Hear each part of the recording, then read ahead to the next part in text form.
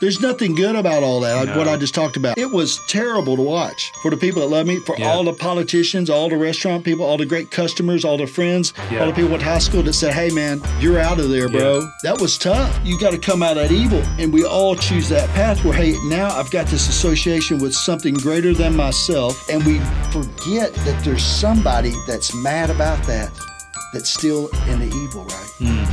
And that's a power too.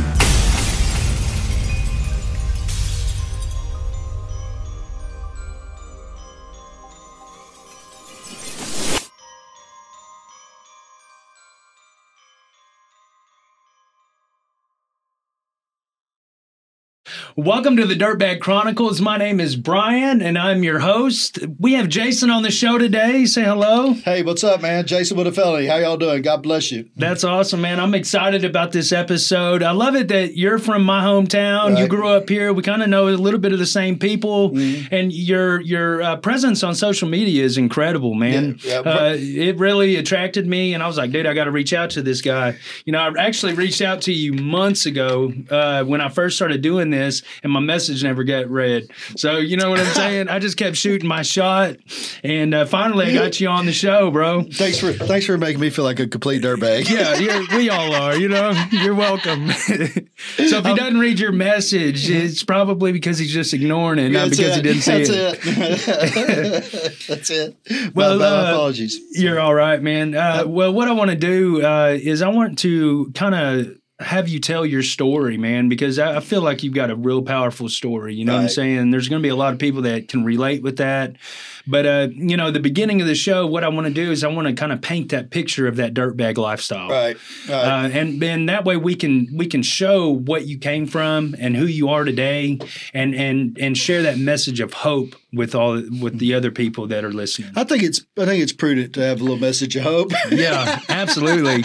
Absolutely. I was just talking about that earlier. I mean, you know, I wouldn't change nothing. Well, hell, if we're not going to change it, it better be for something, right? Right. And there's a lot of people out there right now that are probably wondering, here's the disclaimer. This is for educational purposes only. Absolutely. Absolutely. If you want to read my record, they got it on there. It's Arkansas. What is Court it? Connect. Court Connect, yes. Yeah. Jason Scott Davis. That would be it. Yeah. So, it's been a blessing to be here, man. Sorry I missed your message. I didn't know you was going to hit me with that. No, low you're blow. good. Low blow. Big-hearted, little PP. That's me. Big truck. Big truck. Bigger boat. Yeah. Absolutely. That's great. Yeah. So it's good to be here, man. God bless you, man. Thank you for this. Man, here's the deal with all this good stuff. And, first and foremost, it's a miracle. Yeah. That's what it is. Yeah. And if you ain't into miracles, and if you're suffering right now, if you're like me, man, I'm just a guy that was not against recycling needles. Mm-hmm. That's it. Yeah. Bleach and water. And let's shoot up again. And I think that was the downfall of me, was when I lost the ability to inject. I'd ran out of places to stick it. And then I realized where I was at because I was conquered. Mm. And so for 3 years after that, I tried to use, and man, it was just demoralization, Mm-hmm. And so, and I'm trying not to steal the show or whatever, but, to paint the picture, man, you would really have to, if Helen Keller was a known artist, that would have been my artwork because I never could see it. I never could hear it. I was just lost, right? And I would, and I'm like you, my family, fluent people, Silver Spoon, huge restaurant, good looking, muscled up dude, sold a lot of yayo, wasn't into it. It made me paranoid, and then finally some guy come along with some dope, did some dope. Third time I ever did it, went to the emergency room like this. Told me, said, hey, I'm dying. Hey, said, Mr. Davis, I'm ventilating. I said, no. I said, if I take I said, how fast I do that? I said, if I do like that, I'll die. I said, get them paddles. And they were holding them. Here I am, 240 pounds, busted up. They were holding them like, okay, you ready? I was like, I didn't die. All right. And so Thank God for that one at St. Joe's and poor people. And it's no joke. They did that. And then they gave me a shot, and it counteracted. And that's when I seen. You ever heard about the 100? The Jehovah's have the 144,000 faith, right? Yeah. I heard them singing that night. Dude looked over me. A guy named I would leave the names out, but he knows it. First name Chalem. How about that? He said, "You okay?" I said, "You see that?" And about that time, the light was on top of Lakeside Baptist Church. And I could hear them all going, "Whoa!" I thought, man, yeah, I'm all right. Dude, crazy. It's funny because I can relate. Crazy stuff, man. Yeah. It was so bad that I think I made love. My mom had this cousin who was an artist, and she had painted this picture, and I had it. It was my first little house. My dad and me had tore nails out of an old house, and we built this house right there down by Boss Hogs. Mm-hmm. Still there, no one-bedroom house. And I think I made love to that picture somehow, and she turned out to be aliens. And then I seen aliens, but no one else could see them. And that got frustrated, right? I was mad. So I went up to Lakeside. Bob Market used to be there. And I went there talking to them. I said, "Y'all can't see these aliens?" And they're whooping me because I was telling on them, right? So I go to the flower aisle. I said, "You're going to see them." And I took that flower, man, big boom, over my knee. I stood in there thinking it would cover me all the way they'd see them. And I remember that guy was running at me. In slow motion. He's going, "No!" And I just grabbed him and put him on that cashier's deal. And I swear, Lord, when I set him down, I see him real nice. I said, "Price check, please." And walked out the door. Went on to my mom's. My mom cut hair down there on Carpenter Dam. But you know how you won't believe this. She's like, "You got to go." And so my dad was building a house down on Catherine Heights duplex. They're still there. I go down there. The siding crew, landscape crew, when they see me coming, they took off running for the woods. My dad's like, "What the hell's going on?" It's like, "They're here." He said, "Go to the house." And my dad was I don't know if you call it functional alcoholic. My dad drank every day of his life at 5 p.m. And that day, he went and got him a bottle at 10:30, half a gallon of charter, brand new one in a barrel bag. He come to my house, and he sat down. They took that bottle. He poured him a drink, looked at me, he said, "Well," he said, "I'm going to stay here till I see him too." And that's what kind of guy he was. Wow. Yeah. That's incredible. It really broke his heart. That's incredible. Broke his heart. Yeah. And so I checked myself in a mental institution thinking I was crazy. I wasn't crazy. Wow. And I had some type of weird reaction to we're talking about, I'd been to sleep. When I just say my day, I just got real high. It was probably dirty dope, wasn't real dope. Yeah. And then, they hit me with a massive amount of downers, slow my heart down. Oh, wow. And I went off in paradox, So about 3 days later, I was convinced that there was no aliens, and I was locked up in that mental institution I put myself into. I was down there. You remember when Banging in a Rock came out? Yeah. All right, Bobby Brown, what was his name? His girlfriend was in there with me. Oh, wow. She's like, "Yeah, Bobby," and he's calling. I'm like, it's crazy, man. And then they won't let me out. And then finally they let me out. And I come home, and that's when I went back to fighting with Lafayette. I went to fighting with Lafayette. I fought Lafayette on Lafayette's team for 3 years. Fought here, fought nationals, fought Dominique Gwynn. That was the end of my career. When I fought Dominique, I fought Dominique in the streets a few times. Did all right with him. If you're watching this, fool. And then shout out to you. Yeah, but then I'll never forget. I went to boxing practice. Man, he was sitting there. He's such an asshole sometimes. And he's sitting there, and he'd been boxing all his life, right? And I'm 22 years old, and he's eating chicken. We're gonna spar today. I guess, and it looked like a gunship, man. When they shoot them guns, that's how it felt. Broke my will. So I didn't fight after that, man. I thought, but I sparred a lot of people. So you did boxing? Oh yeah, kickboxing. They didn't have it. Back in them days, MMA was you had to go get the tape. Right. They're breaking people's arms and stuff, and everybody's like, "Oh, it's too gruesome." Dana hadn't bought it yet. Yeah.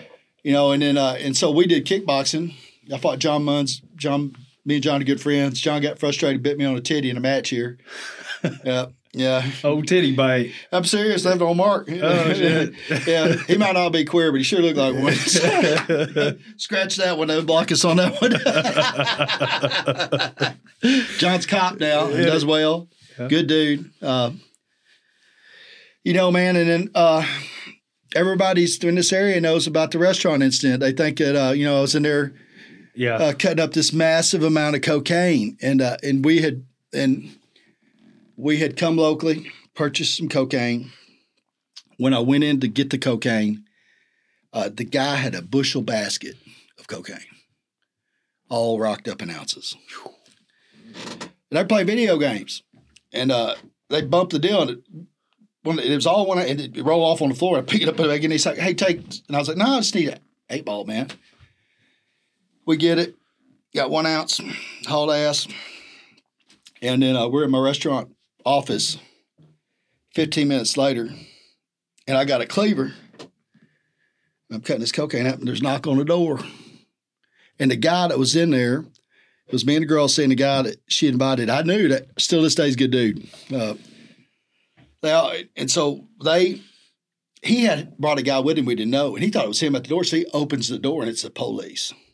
Shit. Later on in testimony, it says that someone called him. I don't know. There was a lot of hang up about that, blah, blah, blah. You know, first and foremost, I think that how you answer the riddle of why I had to be that way. Listen, this didn't happen to me. This happened for me. Yeah. Yeah. Come on. Yeah. And so, made this paper there, did all that. I ended up being an idiot, and signing a statement that said it was my dope, thinking it was the right thing to do. I don't know if it was an idiot. It was the right thing to do. It was my dope. Right. Yeah. In process, in lieu of thinking they had told me they would let the other 2 people go. That was the deal. And so I said, cool, I'll sign it. They called me a month later, want me to go to work. I told them no. You can look back at the records. That happened on Memorial Day weekend. You look up the center record. It's busted on Memorial Day weekend. 1 month later, it goes in the paper. Why is that? Because I told them no. And as soon as I told them no, they published it, run with it, did what they do, right? God bless them. Still support the blue, even assholes, but we need them. And so they come with a Class Y felony, 1040 to life for an ounce of dope. And I said, okay. What year was this? It's 99. 90, I went down in 99. This is like 98. Okay. And do all that. Would not stop. Daddy bought me a brand new truck. I'm not running the restaurant. I got the restaurant going. Mom and Dad are up there, putting Band-Aids on it. It's going crazy. People are lining out the door. Yeah. They loving some Jasons, right? Yeah. And hell, if anything, the story probably helped it. Let's go see this. This is a modern life, gangster. He's in there cutting cocaine with swords. And so that's how it was. People thought that. And occasionally it was weird. We'd be out in the public. I was still partying, right? I didn't slow down at all, man. Or amped it up, and that's when I went to speed. Finally found what I was looking for, but I didn't know no dope cooks in. All right, that kind of kept me preserved, right? I'd heard of some of the people that we talked about earlier. Yeah, they were living icons, and they're dirty people. Mess with them people, but I couldn't find them. Excuse me, and so, but I had come across a few, that were put me in that scenario. I didn't know what they were doing though. I still smelled weird, Cool. I was like, was that how you make dope? Charcoal and gun bluing and and cooler. I don't know the recipe, but I'm sure. And so we went to Little Rock one night for the Motley Crue concert. We drove up there, man, and I had an ounce or half an ounce in a Tylenol bottle, and we went to the concert, had a good time. Everybody left out. We parked underneath all the bridges over on the river. Mm-hmm. And I'll never forget, a buddy of mine looked at me and said, "Hey, man, you got some stuff?" I said, "Yeah." And I just whooped out, stored it at. And I got in that truck with the 2 girls. Forgot I had a pistol. Forgot I had a big old bag of dildos. Forgot I had all this crazy crap in my car. Got in that truck, went down right where you go to get on 630 in there. There's lines full of cops. I just pull a big old donut. Go drive on off, man. That girl looked at me. She said, "You gonna pull over?" I said, "What do you mean?" I looked up. There's 3 cop cars behind me. So I pulled over, and when the guy pulls up, knocks on the window, I had 2 licenses. Okay, in 4 pieces. I had a front and a back and a front and a back, and I was handing all 4 of them to him. And I had a cash till from the restaurant, thousands. like an idiot. Checks, people's personal checks, they pay me. Oh, man. I mean, and it says, you got to step out of the car. And I had that pill bottle, okay? And I had lost so much weight that when I stuck it in my pants, I had shorts on, it just went through my shorts, hit the ground. He never saw it. Oh, my God. He said, I'm going to arrest you for DWI. I said, please. Beg it. Oh, no. So I'm like, take me, man. I'm drunk. Drunk as hell. Yeah, no big deal. He's fixing to load the car up. The two girls are watching this. One of them's going to watch this. She knows what I'm talking about.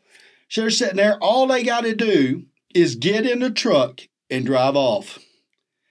They won't do it. And so I'm sitting in the back of the car watching it, right? And finally, there's enough officers there that one of them sees that pill bottle. And when he opens it up, it's showtime. Take me to jail. I'll never forget that guy come back here. It was over in Little Rock, man. They put you in one little cell. He knocked on it. He said, he opened it up. Said, you going to talk? I said, to the aliens. Click, And that was the week before Paul Bassan was the prosecutor.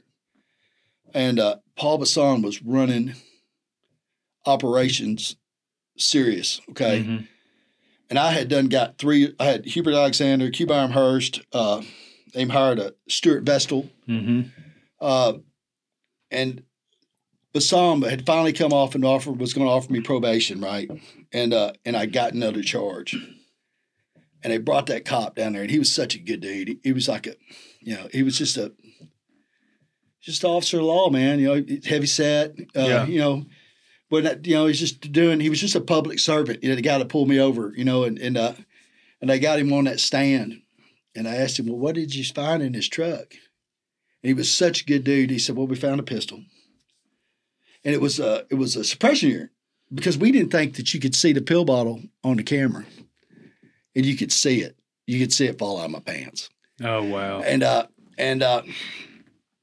he said, well, that judge, attorney gagged him on. He said, what else did you find? He said, well, he said, he called him by name. I can't remember his name. And he turned red. My mom and dad and everybody's in there. And he said, well, we found a whole bunch of dildos about this big.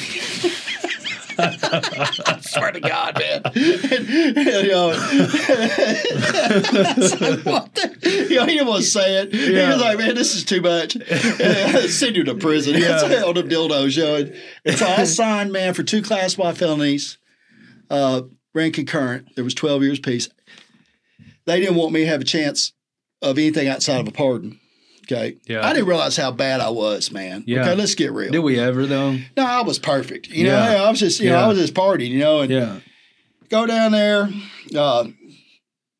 to the penitentiary, Cummins. Do that. Go 309 to Dallas County. Make a hell of a friend. His name's Donnie Ford. He's sheriff's Dallas County. Great legend dude. Great dude. Okay. Really stuck up a friendship. And he would go to bat for me, man, until finally I wore him out. Funny story, man. I caught him one time. I had done so get out of prison, come back. While I'm in Dallas County, my mom and dad could bring me the paperwork from the restaurant. I was running their kitchen, right? And on the weeks, I would run the kitchen at the jail. And we go to Walmart, do whatever, 309 program. Yeah.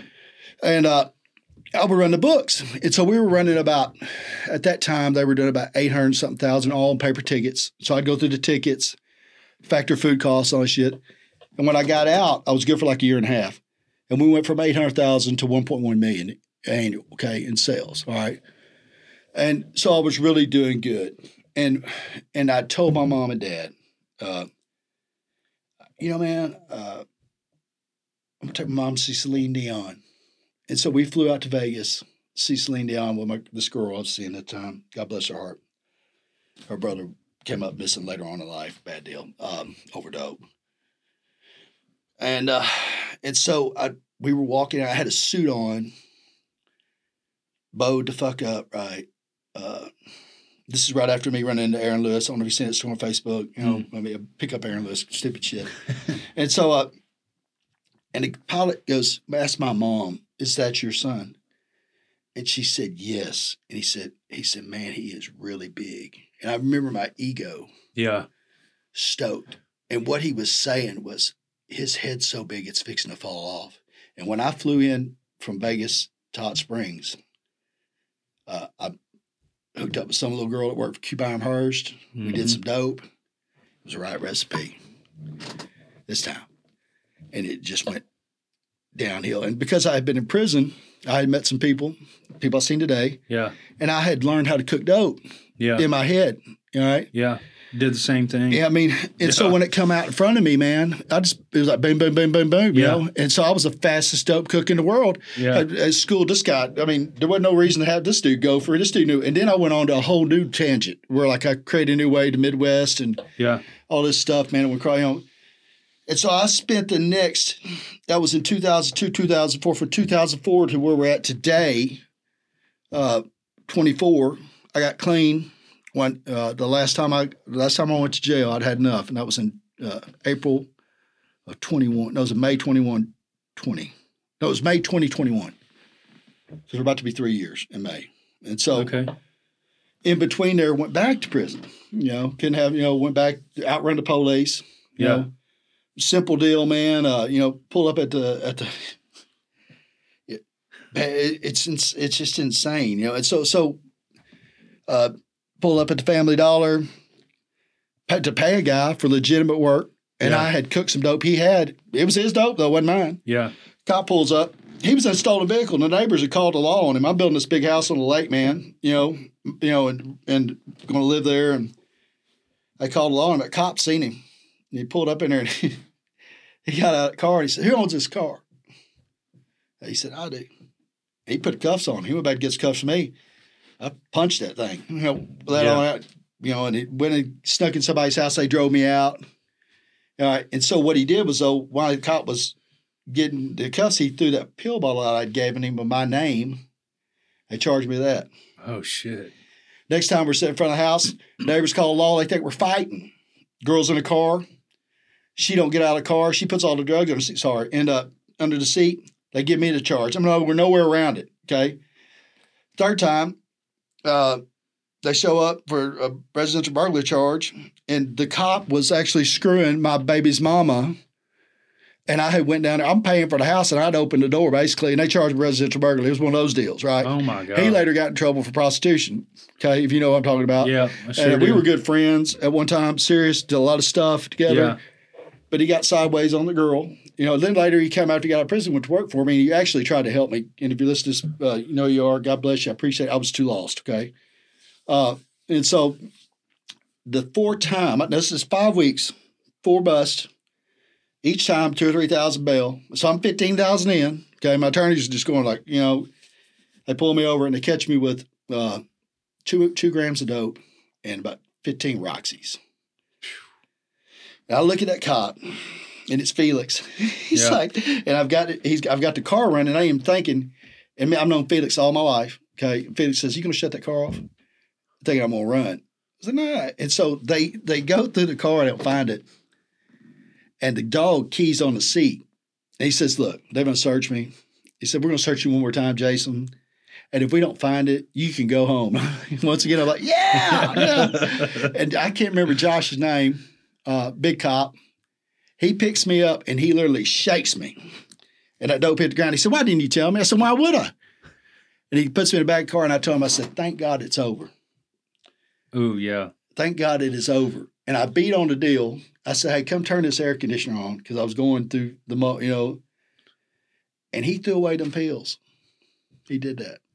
And I went down on 2 grams of dope. But the prosecutor and the head of the DTF I went to school with. Yokes. And Chris, I went to school with Chris, and Chris was a bully, and Chris tore my pants off of me, and he had to buy me a pair of pants when I was a kid, and he's still mad about it, right? and he's, never been to him, but so they told me, they said, "Look, you probably going to beat a couple of these charges. Yeah. But you're not going to beat this one. And here's how this is going to work out. We're going to go to jury trial on this. We're not going to offer you a plea. Or you can take the plea." So the second time I went down, I got 54 years. I got 2 15s and 2 12s. I got 12 years for fleeing. The second time down, they may be habitual. Yeah. They don't play with that fleeing in the vehicle. No, especially dude was holding his gun. Yeah. See you, motherfucker. Yeah. And later on, man, we run into each other at church. He's a state trooper. I think he may retire now. We're friends, and that's weird how it works out. But, and he told me, I'll never forget it, because I had to go get my car. And I went with SkyTap. This is when he was a lawyer. Uh-huh. And he said, well, tell him what happened.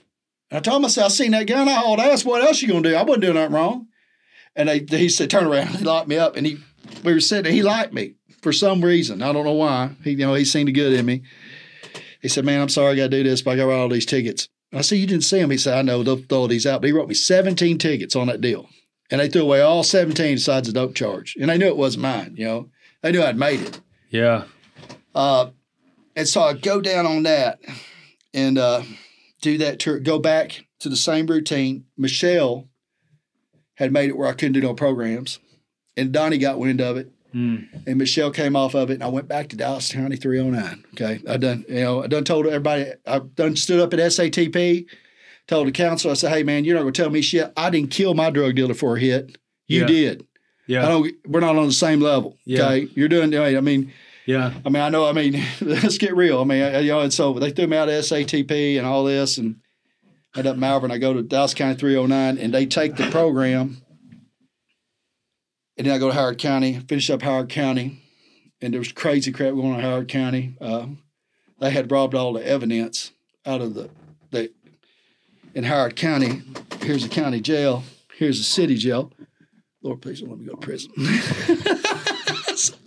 And so they had robbed. This is for educational purposes only. This is all bullshit. Yeah. So they had pulled this building up, the longest storage building in the world, man, behind the city police.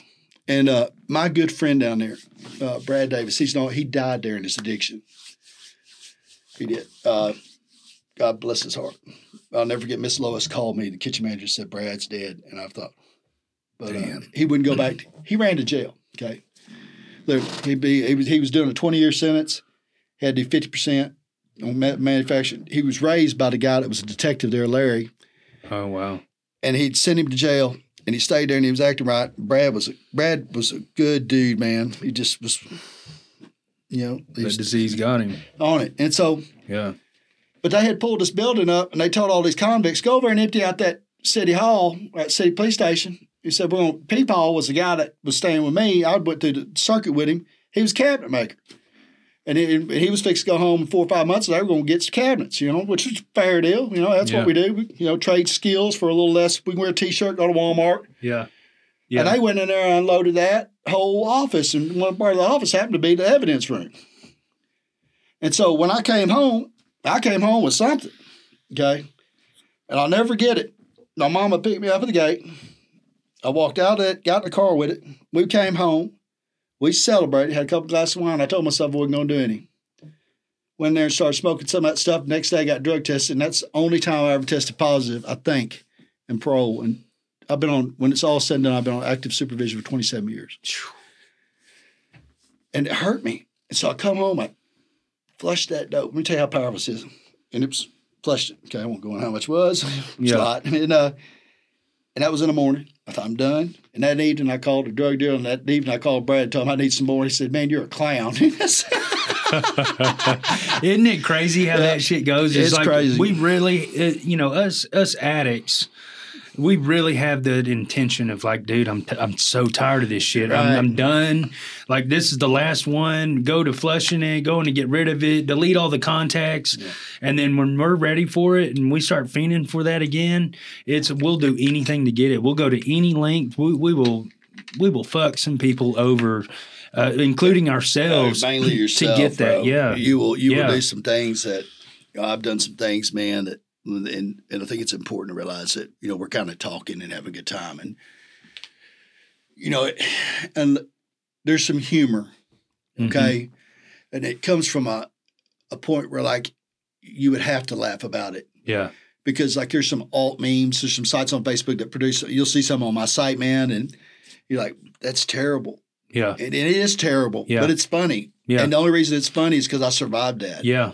Yeah, absolutely. I mean, I've done some things that I'm very ashamed of that go against my ethics, my morals. I mean, you imagine if there's a list of sins. Yeah. You can take the stuff off about children and you can take the stuff off about rape and then you can check a mark by everything else. Yeah. Okay, I've done it all. And so, would I get myself in any trouble? And so it's like, don't want to glamorize nothing, but I do want to give people hope. Right. That, that, and this ain't no layman ass, this ain't no, hey, let's step to it and work steps 1 through 12. This is called getting your ass busted. Yeah. This is what this was. Yeah. And suffering and making poor decisions and losing and loss and then like thinking you're okay and then getting hammered again. And so what you see is what, if you survive that and people are watching it from external, like, this dude goes hard. I've been going hard in life all my life. Mm-hmm. I'm going hard now. That's all I know. Yeah. It's just I reprogrammed my mind. And the only reason I reprogrammed my mind is I realized one thing. I couldn't win. Right. I couldn't freaking win, man. Yeah. Yeah, there was nothing to win with that lifestyle. I mean, you could convince that me for 30 years. Me neither. I mean, I'm going to be the best. Yeah. I'm going to screw them all. I'm going to push my prostate to my mouth. Yeah, all the way. All the way. Yeah. Whatever I could do. And it didn't give it what it cost me. Everyone is tapping out. Mm-hmm. Everyone that thinks that, man, this is great. I'm hanging with Jason Davis, the monster. And then they're like, "Whoa, dude, I got to go. I'm going to rehab." I'm like, what party's over? Yeah, chicks are leaving. Yeah. Parents are calling. Yeah, my mom and dad have already had a conversation about how they're going to bury me. I didn't even know that. I was inert to that. I'm at an abortion. I'm taking this girl. It wasn't my baby. If it was, no big deal. But I'm taking a girl to abortion clinic. We're shooting fentanyl on speed. They got the little dead babies out there in front of the abortion clinic. Yeah. We're too incomplete to even understand where we're at in this thing we call life. We're just there, right? And I think there's a lot to be said about just being there. That's all you are. Mm-hmm. There's the meme about the conversation be like water, right? Mm-hmm. I don't know about all that. Yeah. You need to be stationed. You need to be set in your ways and concreted into, because that when water does come, you don't move. Because I was floating around the world. Yeah. I swam out to that buoy. I tell that story about, those big buoys in the ocean. You see them at night. There's Erie and everything. It was like in my addiction, I had swam out there to one of them. And I'm hanging on to it. And I'm looking back at the land. I'm thinking, man, it's a long ways. There's sharks. Mm-hmm. There's jellyfish. I may not be able to make it, but I forgot I swam the fuck out there in the first place, right? Mm-hmm. And all I got to do is take off and go swimming. Mm-hmm. And that's a really good analogy. It's tough. It's a tough deal. And everybody's driving by. Hey. Yeah. How you doing? Yeah.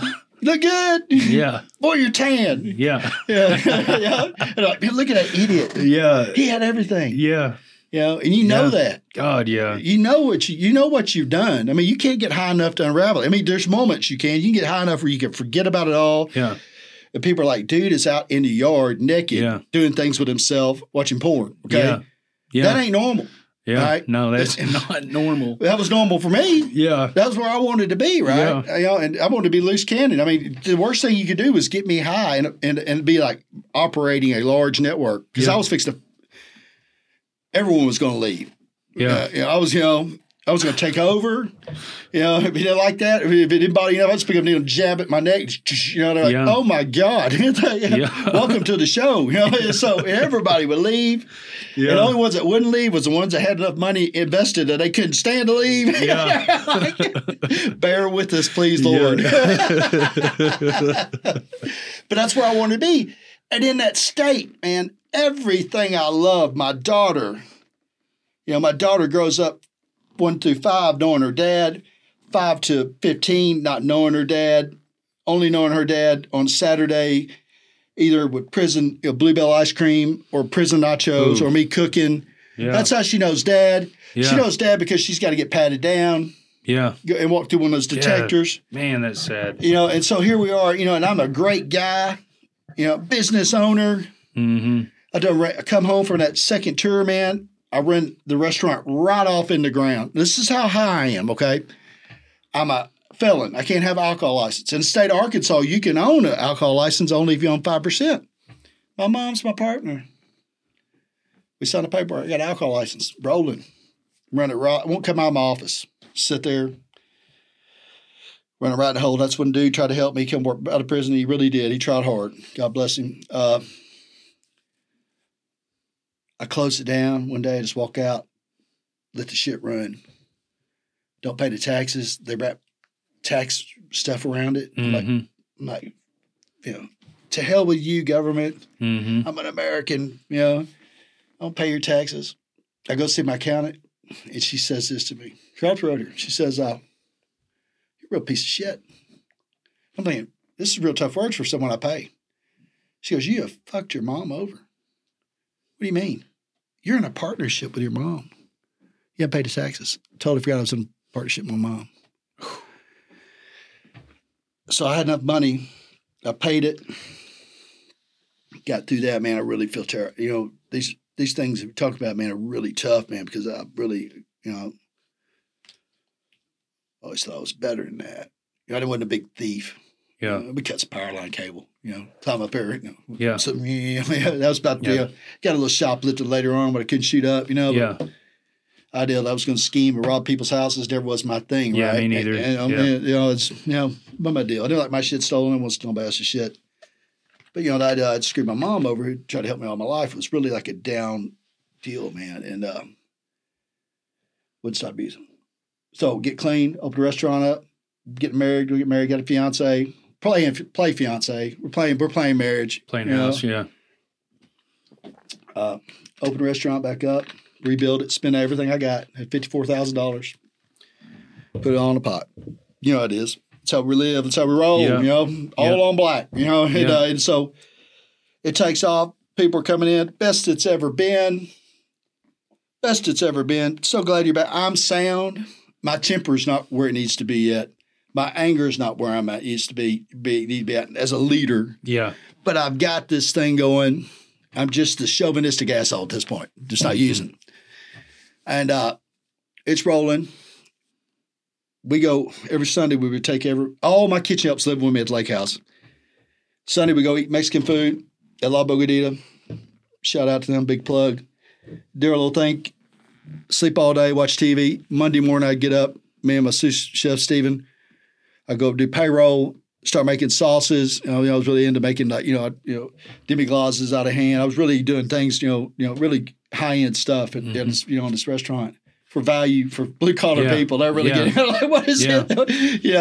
What's the sauce menu? I was like, well, it's brown butter sauce, but they didn't even know. It's some really good stuff, man. She comes and gets me. We go see the accountant again. Yeah, this time we done made amends with the accountant. We go get up. I go get a shot of testosterone with Irwin, pick up a 6-pack of beer. And they call me and they say, you got a burglar alarm. That shit lie, bro. Broad daylight. Burglar alarm's going on the back door. No problem, be there in 8 minutes. I put her on the curb, the restaurant's on fire. Watch it burn to the ground. That was what? 18, 19? Yeah. Big deal, makes the news. Yeah, we lost everything. I lost $500,000. I got a little money for insurance, nothing much. Wasn't that much. Just enough to buy a machine. Yeah. And I watched it burn to the ground and lost engagement, gave her up, went back to using. Went back to saying, Paul gave me a job, would sell windows and doors, flunked that out, and just went off the deep end. And I'll never forget, we're missing a lot of stuff. We ain't got enough time. We ain't got enough days to tell, but I was driving past the farm. And here I am, Jason Davis, son of Paul and Rosemary Davis. My sister passed away at 42 of cancer. My dad had passed away 12 years ago of cancer.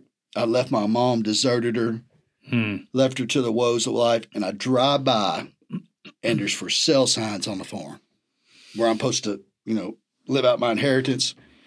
That really messed with me. And then in May, I relapsed again. I'd got clean again. Relapsed with a half a pound. That went pretty good. Went ahead and went with full bird. 3 days into it, we get into it over the dope and everything. It's bad. Go on the run. And for all you parents out there that got troubled children, okay, here's the miracle deal. This is what you do. I go on a run, police looking for me. I stay out in the woods and the ticks come out there right on top of them, come on back. Wait till dark, go beat on my mama's door. Usually she lets me in. She says, you ain't staying here. You got to go. You figure it out. This is your shit. We're tired of it. I'm throwing a fit in front of my child, my mom, blaming everybody. It's everybody's fault. Yeah, but yours. But mine. Yeah, same here. I've got a full bird, okay, hanging on to it out in the woods, trying to bury it, find it, bury it, find it. And they keep me just low enough so I can eat it in case we got, like, someone's going to be out there in the woods and I won't see them coming, right? She said, I'm done. I'll take off back to the woods. You know, damn near kill myself a few times trying to run around in the middle of the night, not get, like they're looking for me. They're looking for me. They got warrants for me, but they're not out there like. But in my mind, they're on me. Yeah. You know, I got another guy staying in my lake house. I'm not even living there. You know, got some dude staying there, you know, that doesn't, he's probably a decent dude when he's not on drugs. Ain't we all? Yeah. You know, but, you know, and so I call Clay and I say, hey, Clay, I'm in trouble. He said, I hear. He said, do you think you can come in sober? Yeah. So I go to the dude that's staying in my house, say, look, I'll make you a deal. You stay here 3 or 4 days, but you got to get me a hotel room. I'll pay for it. That's kind of people you're dealing with, right? Yeah. I mean, you're going hard for them. They ain't going hard for you or otherwise around, vice versa. You know, some mix up in the deal. He gets me a hotel room down here at the Red Roof or whatever it was. We go by Dodge store, get me the massive chicken box, you know, and 16 boxes a day. I've only been high for like 5 days. I'm just going through the roof. A dude comes to get this stuff, takes it. I'm done. 3 days later, I go in, see my parole officer. And he looks at me. He says, I'm locking you up because you were at the wrong address. I don't know what that means. You know, I apparently was my mom and me live like this. Apparently it was over here, but it was more than that, you know. Yeah. He said 90 days. Cool. Locks me up. That was when COVID was jumping. Yeah. And so I go get vaccinated. I'm like, I'm getting vaccinated. Yeah. I'm not going to prison not vaccinated and dying there, right? So I get vaccinated. And when they put me in, there was 23 and 1. I'm cold sober. Everyone's sleeping. I'm with the one up, you know, and they let you out for an hour, and I'll never forget this, man. They would let me out an hour, and all them dudes would come up and talk shop, and I would tell them, look, I am done. I've had enough. This is not cool no more. I weighed about 250 pounds. When I got done eating all the ramens I could eat, I was 320 plus.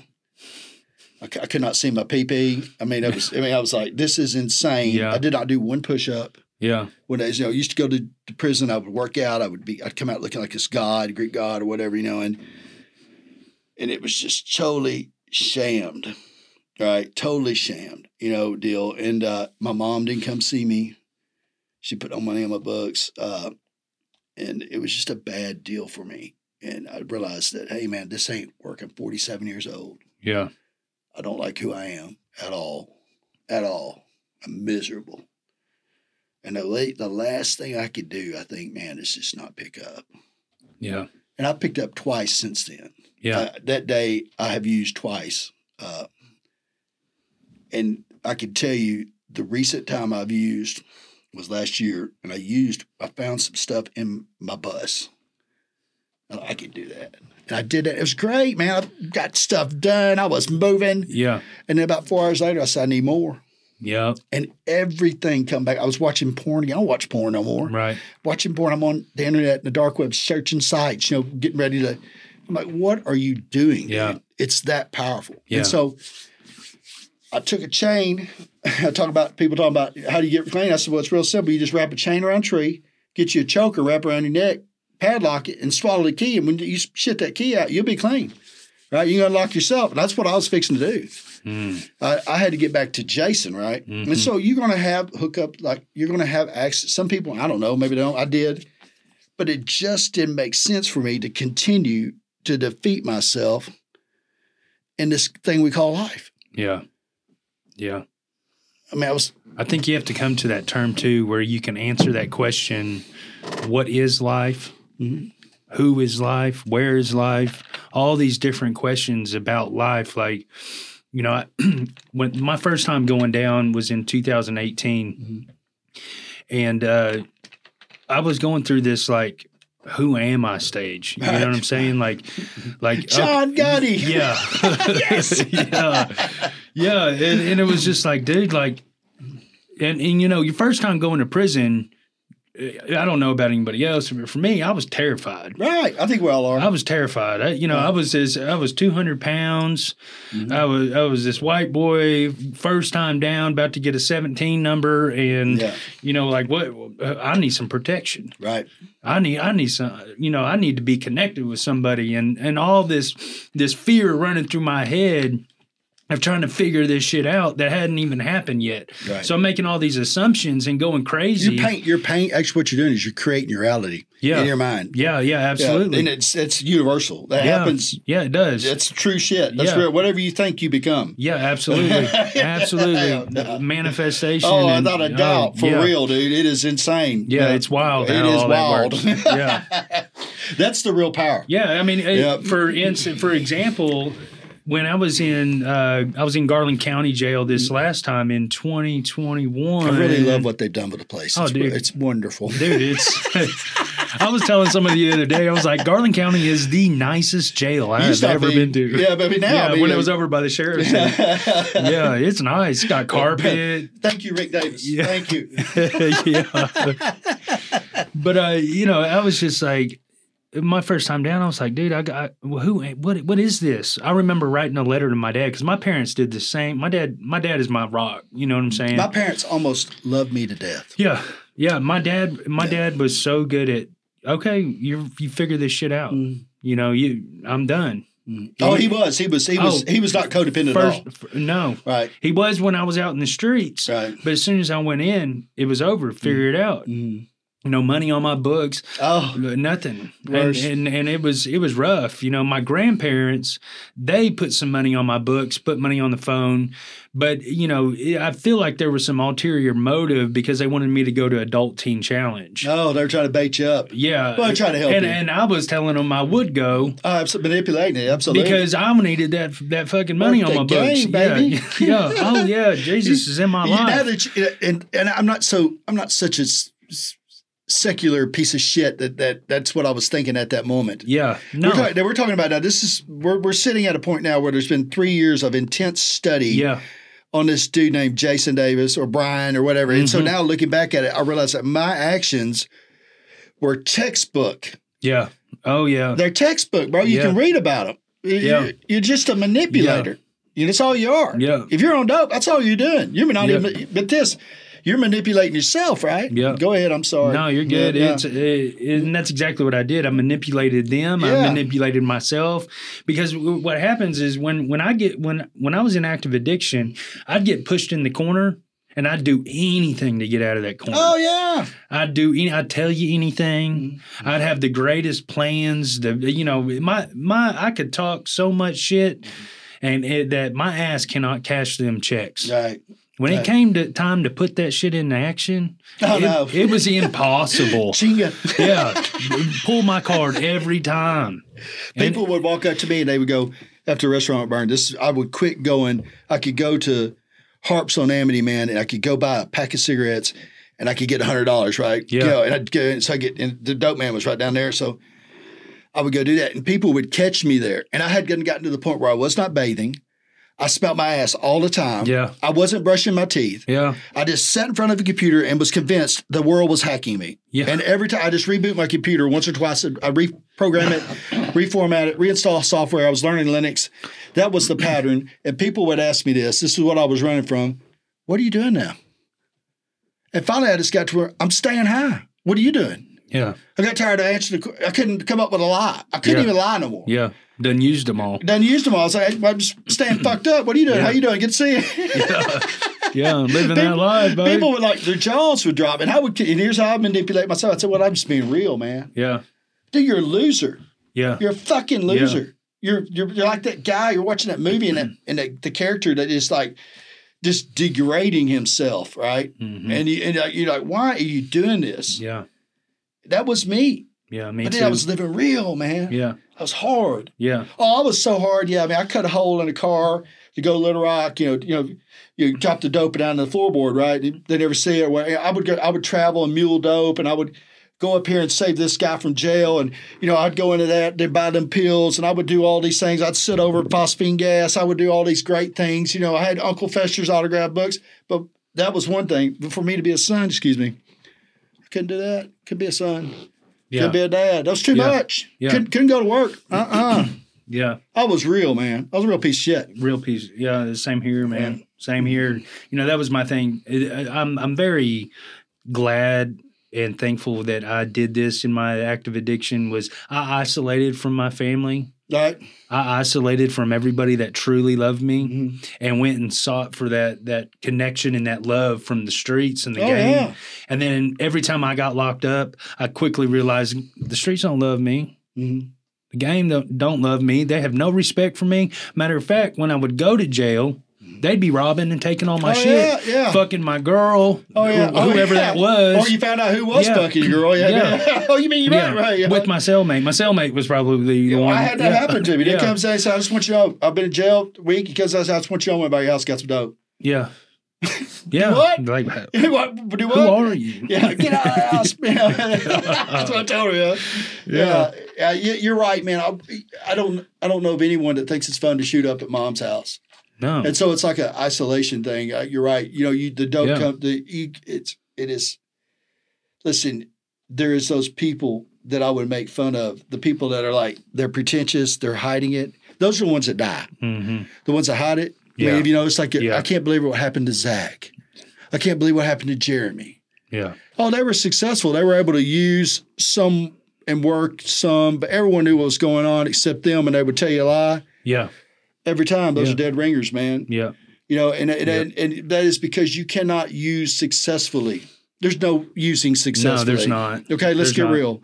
I mean, I've known some people that smoke weed. Hey, man, you smoke weed, cool with you, man, bro. Do your thing. Do your thing. It's better than alcohol, probably. And I know some people have a couple drinks. Hey, cool, do it. But when it comes to busting out that, fentanyl, heroin, cocaine, crank, none.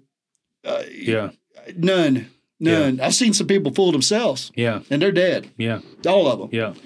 That the thing about it too is like, I look at addiction as a spiritual. Yeah. A spirit. It robbed me of my spiritual first. Yeah. And so then I started seeking that spiritual through the mental and the physical and the emotional, the sexual. Out here. And it was all the spiritual wasn't there. So it was impossible to have that fucking connection. Where's God? Yeah. Yeah, because you cut him off at the first unit, bro, or the first snort. I got this. Yeah. I'm good. I don't need your plans. Holy smoke. Yeah. Holy smokes. Yeah. Yeah. And my drug of choice was ice. You know what I'm saying? Absolutely. Crystal, right? About a pound. Yeah. So here's the thing about crystal. Yeah. Is that crystals hold fucking energy. Yeah. True. And so when you got all these people holding these crystals and they're passing that energy down through, or when they're cooking it or however the fuck they're making it, and then you get that little bag that's been cut or whatever and it's been gone through the ringer and it's got all that energy, and then you put that shit directly into your veins. And then you're wondering why you're stuck in the bathroom jerking off, looking at some crazy ass porn for 12 hours while your girl's laying in there on the bed. What's the matter with you? Yeah. That was a bad thing too, man. That was a bad thing too, man, was when I could not. There is such a strong link between amines and sex, okay? Yeah. Phenylamines, however you want to do it, amphetamines, and sex. And God, that hurt bad was whenever she could get high and then she would watch me try to get high for 3 hours. Yeah. And I would throw fits and there would be blood everywhere. Yeah. And there would be blood hanging out of me. And I'd have holes all over me. Yeah. And I'd just keep on. I'd be in the bathroom floor, butt-ass naked. Yeah.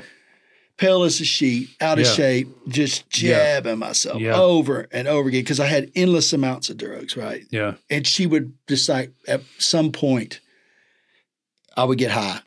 And she was done. Yeah. She had watched everything that was about, this is, who wants to get high and do this? Right. And that would demoralize me because that was my identity, right? Yeah.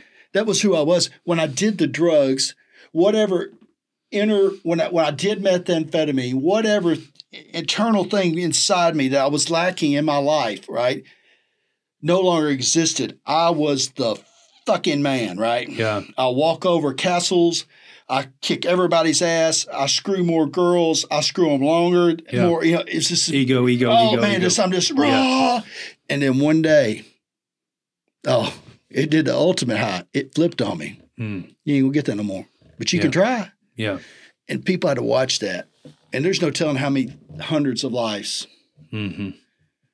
Because it's a systemic deal. It's spiritual. It is. Thank you, Jesus, for letting me live through that. I mean, whatever. When we got to thank you, God. How about that? Yeah. God, thank you for allowing me, because it is obviously true that there has been greater men that have died from less, that were greater men than me. Mm-hmm. And so while we're even here is a miracle. Yeah. Yeah. Yeah. And that's a big thing for me. Like, I've been going through this stuff the last couple of weeks too. It's like, I feel like when I was locked up, I was growing so much spiritually, right? Right. And then I get out and it's like I got all these distractions in my life and I'm like, damn, I'm not even growing spiritually anymore.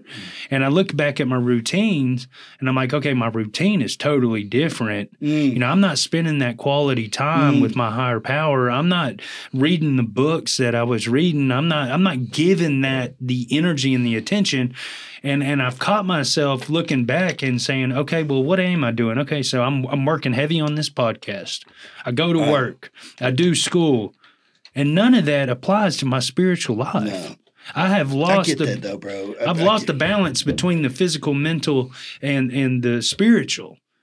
The spiritual's hanging way up here, and the physical and the mental is over here, and it's not balanced. I don't have that balance anymore like I did in the penitentiary. Right.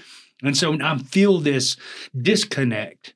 And, as an addict, that's what I search for throughout my whole addiction since I was a teenager, was wanting that connection. Yeah, like in the Matrix. You mean you just plug something into me? Yeah. Like connect me. Yeah. Oh, cool.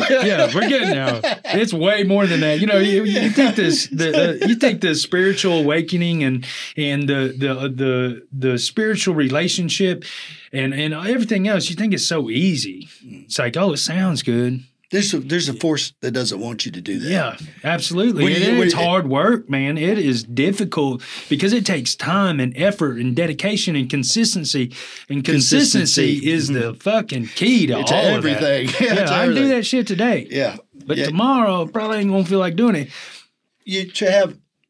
And you see this, and you see people that are and the protagonists towards this view that I've gotten my life together. And now that dude seems like he's on this Jesus spiritual ramble. Okay. Well, that's the path, bro. Yeah. That's the ticket. That's how you get out of the cesshole that you're in, because the cesshole that you were in was evil. There's nothing good about all that, what I just talked about. I mean, I'm not trying to, I'm just telling you that we laugh about it, we kid about it, makes jokes. It was terrible to watch for my mom and dad, my daughter. For the people that love me, for all the politicians, all the restaurant people, all the great customers, all the friends, all the people went to high school that said, hey, man, you're out of there, bro. Yeah. That was tough. Yeah. And so you got to come out of that evil. And we all choose that path where, hey, now I've got this association with something greater than myself. Thank you, Jesus. Thank you, God. Thank you, whatever you want to call it. I don't care. I'm tied in now to this thing. And we forget that there's somebody that's mad about that's still into evil, right? And that's a power too. That is, it says it right there in the book, that there's two sides. And so a lot of people, man, I don't know, bro. You got to realize just how blessed you are to be sitting here right now. When can you fathom that? There's people that are going to watch this program and they're going to ride it like a car, like it's a ride, amusement ride. Like, man, they're talking about my life. Yeah. And they're going to get to the part where me and you got off the ride. Yeah. And they're going to try to get out of the ride, and they're going to be seatbelt in. They're going to whine. why can't I get off the ride? And you're just not there. You're just not there yet. Mm-hmm. And what is there? Pain. A lot of it. Suffering. What's the secret to getting clean? Pain and suffering. Yeah, being uncomfortable. Getting the piss beat out of you. Mm-hmm. I mean, why can't I talk about it? Why am I ashamed? Of course. Does it scare me? Of course. But bro, I ain't there no more. Mm-hmm. You know, I get to look at that over here. And there's a lot of people that get to look at it and stay in the lane. And my hope is for them people that someday, because I never thought I'd be here. Mm-hmm. Never in my life did I want to be clean. Are you kidding me? Yeah, I couldn't imagine. Couldn't imagine. Who would want to be a square? Yeah. Who would want to go to church? Who would want to do all these things we do and talk about God and actually check on people and love them and and say I'm sorry and make amends. Do stuff for veterans. Yeah. I mean, I raised $40,000 for veterans. You know, I mean, it's just that's tattooed on 22. Met some great. Yeah, We Are 22 is a great program. That's Warriors Chest, but it's the 22. It's same deal. 22 veterans kill themselves every day. Yeah. And occasionally they patch me through and I talk to one. Good Lord, thank you for blessing me for never losing one. But I wouldn't that's stupid. Yeah. And here I am. But I had to get off the ride. I had to, when it come back around, they opened up the deals, I had to step off of it. Mm-hmm. And stepping off of it, man, is scary. Yeah. It's a scary thing because everything's fixing to change. And if it doesn't, then it's not, you're going back. Yeah. You're going back, bro. Yeah. Yeah, it's like when you step off that ride, your equilibrium's off. Oh, man. And you're just like, oh, shit, I can't do this. I can't do this. But, I'm going to get fat. Of course you're going to get fat. That's all right. Yeah. Yeah, you don't know really how to walk, man. Yeah. But that's the great thing about, what I'm going to use this term lightly, recovery, is that there's other people out there like you and I that are willing to put out our hand and say, hey, man, we'll help you, bro. Got to help yourself. I know you can't walk, but you can come this way. Yeah. I'll show you that path of how I did it, and then you can create your own path. Right. Because to me, there's multiple pathways to recovery. I'm of the same mind. Yeah, and when we go over the definition of recovery has nothing to do with being a drug addict, being an alcoholic, nothing like that. Recovery has everything to do with returning to a healthy state of mind. Right. A healthy physical state, a healthy spiritual state, a healthy mental state, and it takes fucking years to get back there. It does. I've been clean 3 years coming up in March. And so you're right. I'm still working. Yeah, but you're right. Me and you're about the same level, right? Yeah. Year 2, finished in year 2, I don't know if you feel this way, but after I'd put 24 months in, something happened. Mm-hmm. Like, it was like someone went over and, the rheostat on a light and you turn them up. Someone cranked it up a little more, man. But it took me 2 years, bro. Yeah. For a year, it took me a year to remember that I wore deodorant. Yeah. A year. I wore deodorant all my life. And one day I picked it up and I said, what is this? And it was like, God said, hey, man, about time. Yeah. About time. Yeah. That's how confused you are. Yeah. Right? And, I still deal with triggers, because I spent 22 plus years in active addiction. Right. And alcoholism, and so all those years. You drink to get high and high to get drink. Yeah, how to come down. What them dudes? Yeah, absolutely. But just the other day, like I said, I've got almost 3 years clean. Just the other day, I was going through the car wash, and I was thinking about my active addiction. I'd be like, how fun would it be to do a shot before I go into the car wash and feel the rush on the way out and try to drive out? Right. And I'm like, what the fuck am I thinking? Or man, I love smoking pot. I bet you I get high as hell.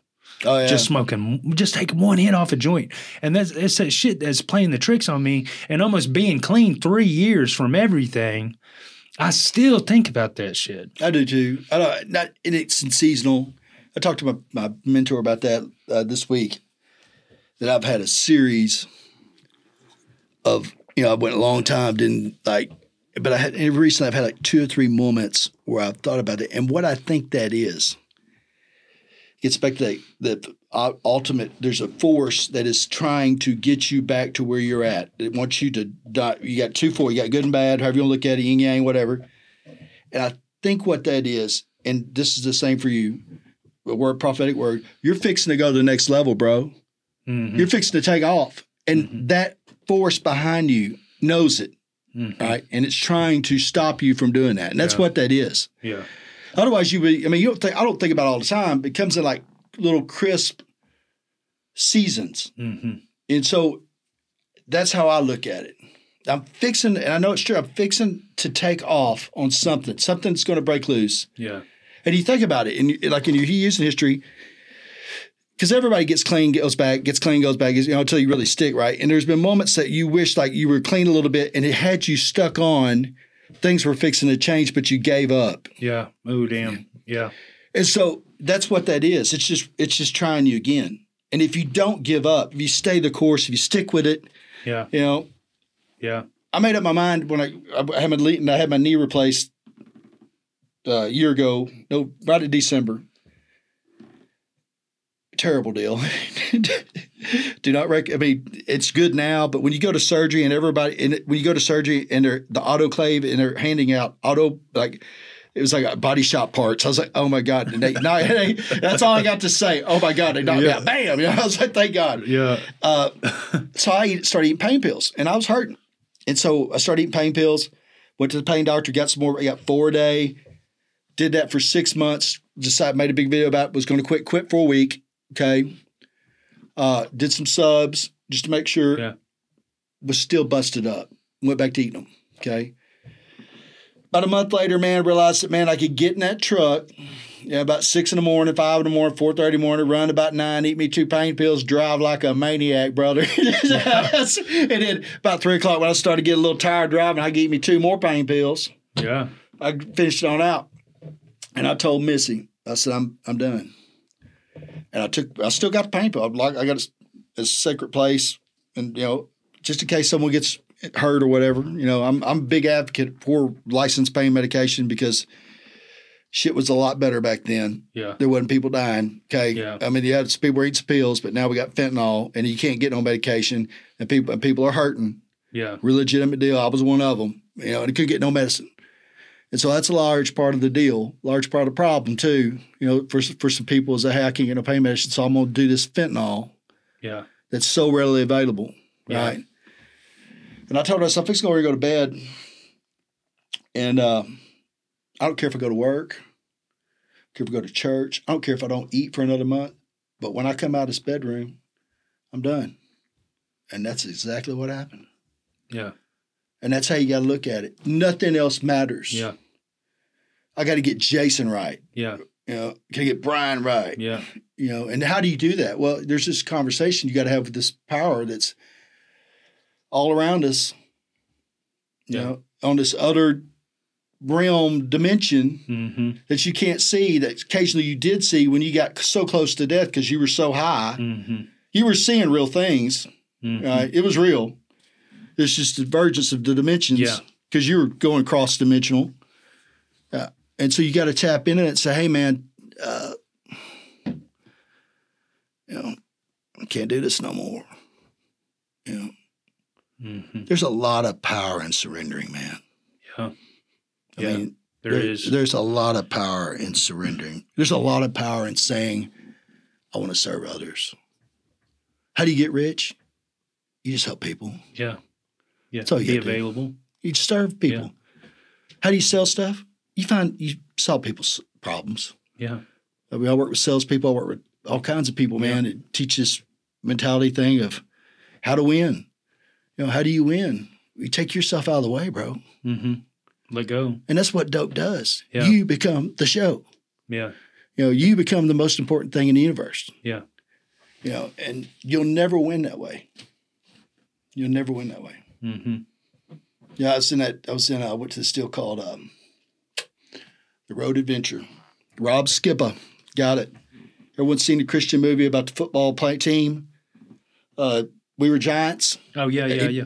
He was a warrant officer over in war in the Middle East when we went to war over there, one of them tours. He comes home. He gets notice. His wife divorced him. He comes home on his week deal. Just because you get to war, you still get a vacation. They'll send you home. He goes to the county fair. He runs into his wife with his new her new husband. Ooh. Gets out of service. He's homeless. Goes to living in cars. Goes to church. He's living in a car. Going to the gym to shower.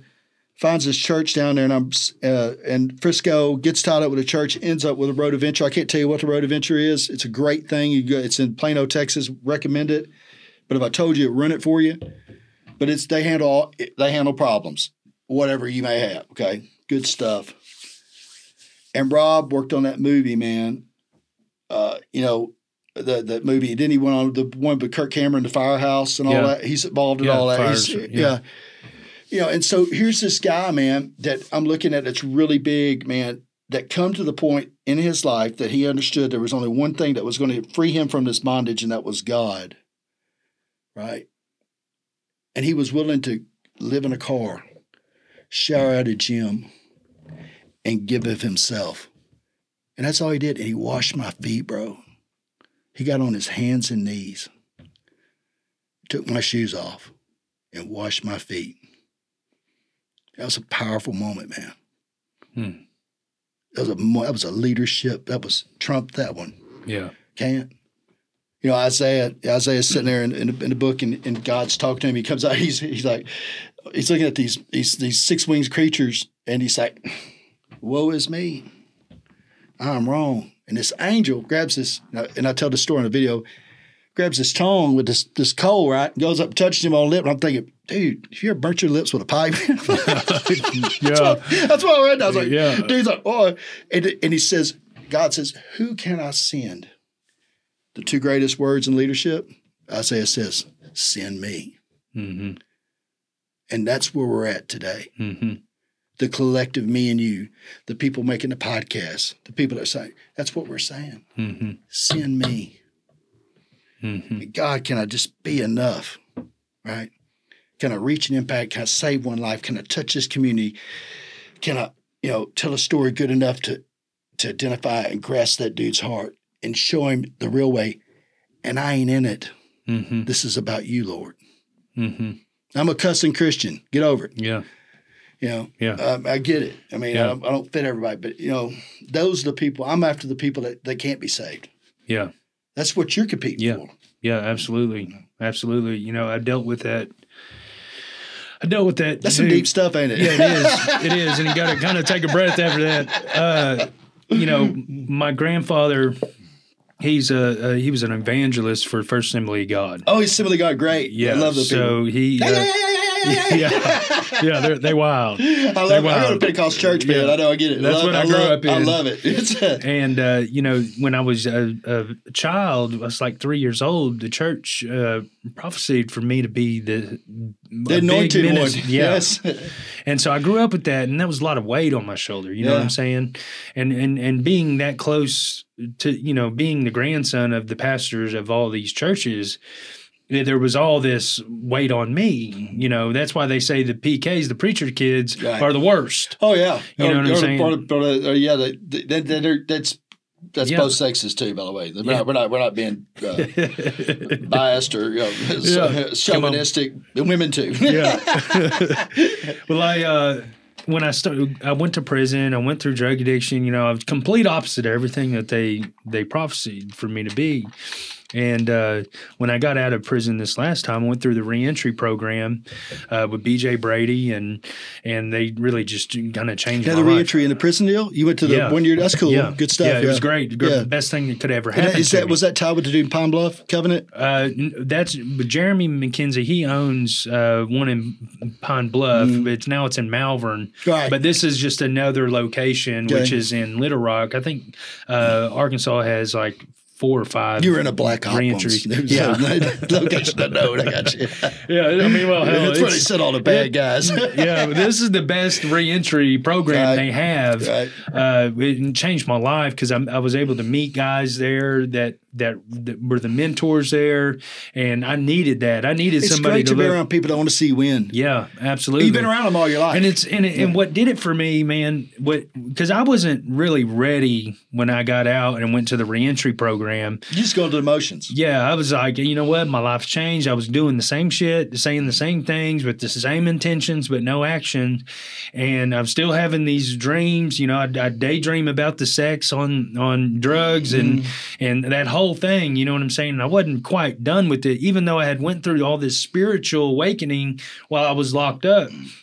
But these guys, I saw that they were just like me. I saw that they were been through what I had been through, right. And I saw the quality of their life today, and I was like, dude, it's possible.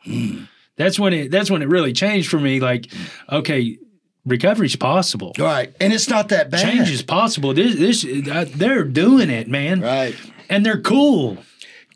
They're not squares. They're not. They're not. They're laughing and having fun. They're doing this. Right. Look at it. They're winning. Yeah. And I started to romanticize that. But anyways, back to my story. Like I got out of the reentry program. I started this podcast. That's cool. And I started the podcast because I wanted to help other people that were going through the same shit that I went through. Excuse me, but like my videos, I'm sure this is the same for you. My videos, this podcast has been the greatest conductive. I can't be a hypocrite, bro. Yeah. Oh man, it holds you to a certain level. It keeps me clean, bro. Absolutely. I mean, because I'm the kind of guy. If I use, I've told everybody. Just want to tell you now. But if I was to go here, walk out that door, and get high, you know what the next video would be? Me talking about me getting high. Yeah. And I just can't do it. Yeah, absolutely. Absolutely. You know, I put something on my Facebook page the other day. I said, you know, it's a whole other level of guilt and shame when you know better, but you don't do better. You're holding yourself to a whole other level. Right. Because now I know better. And so when I don't do better, that shit is way heavier. Because I know the way out of it, and not only do I know the way out of it and know what I shouldn't be doing and should be doing, that I've actually told other people. And then I become this liar. And you know what I'm saying, this facade of recovery or whatever it is. You become fake. Yeah, fake.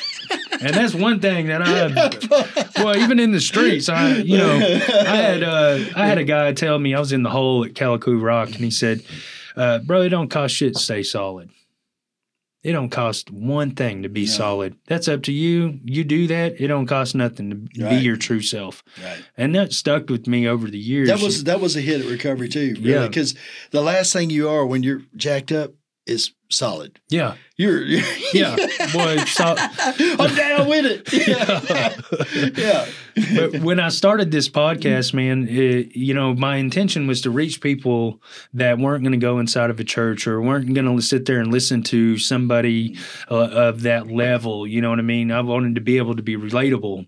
And so my content is graphic. You know, I use foul language and I talk about certain things that a lot of people are uncomfortable talking about and sometimes hearing about, right? But it's my truth.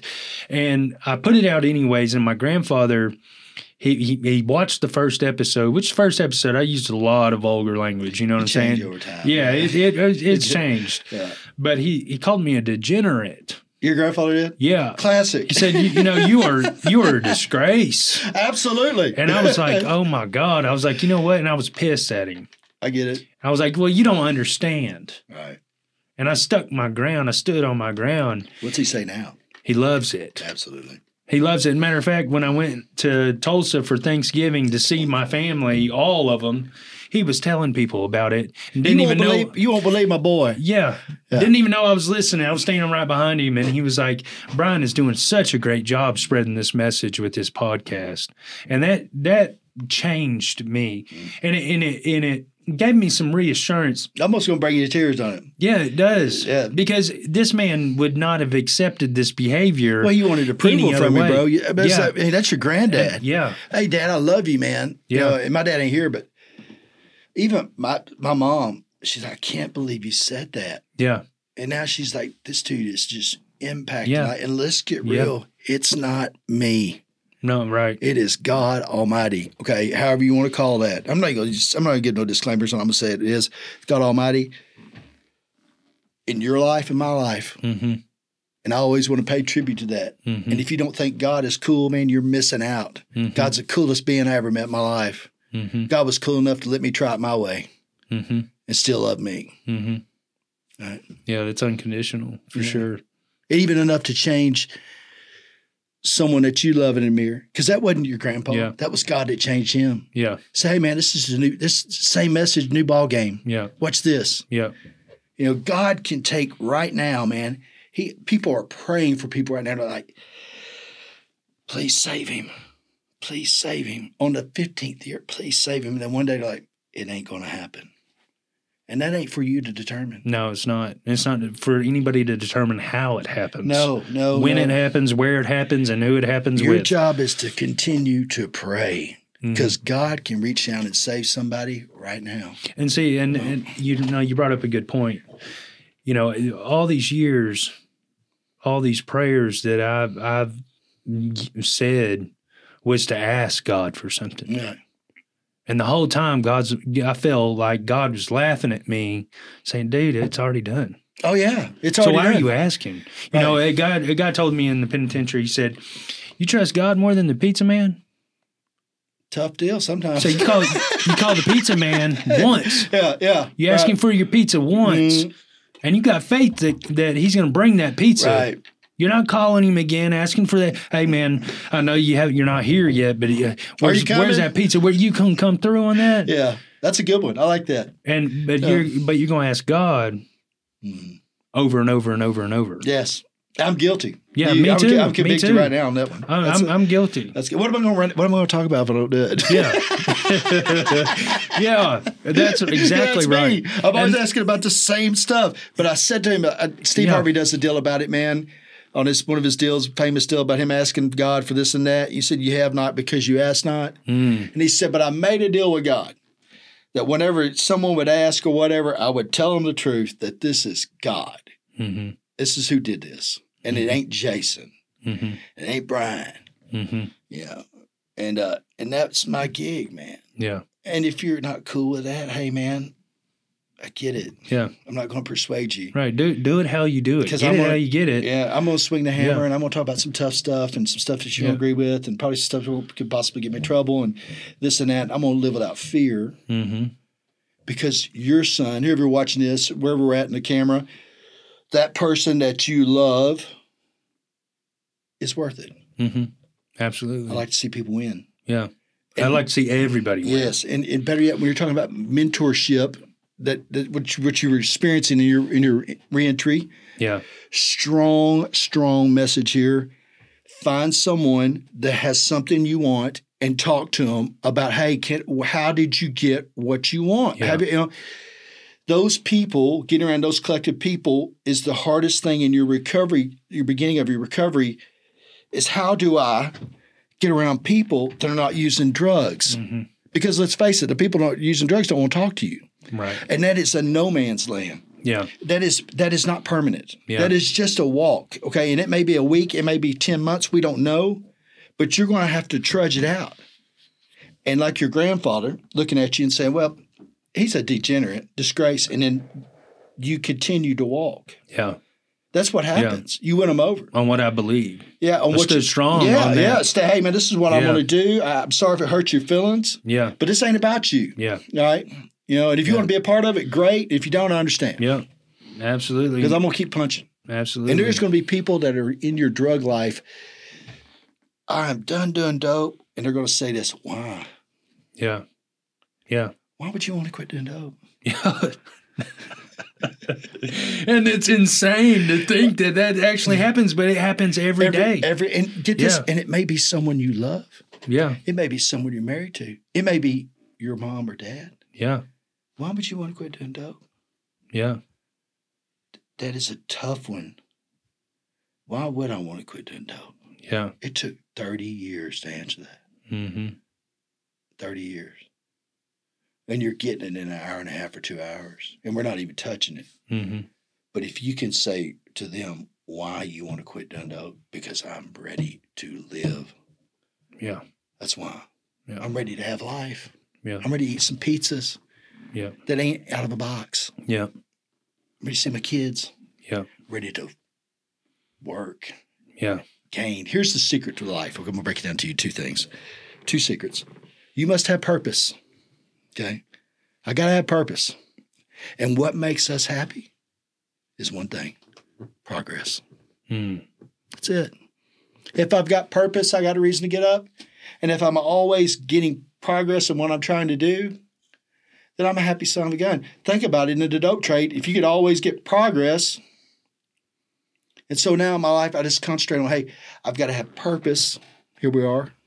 Thank you for allowing me to be here. Wonderful deal, opportunity, great deal. Look forward to everything.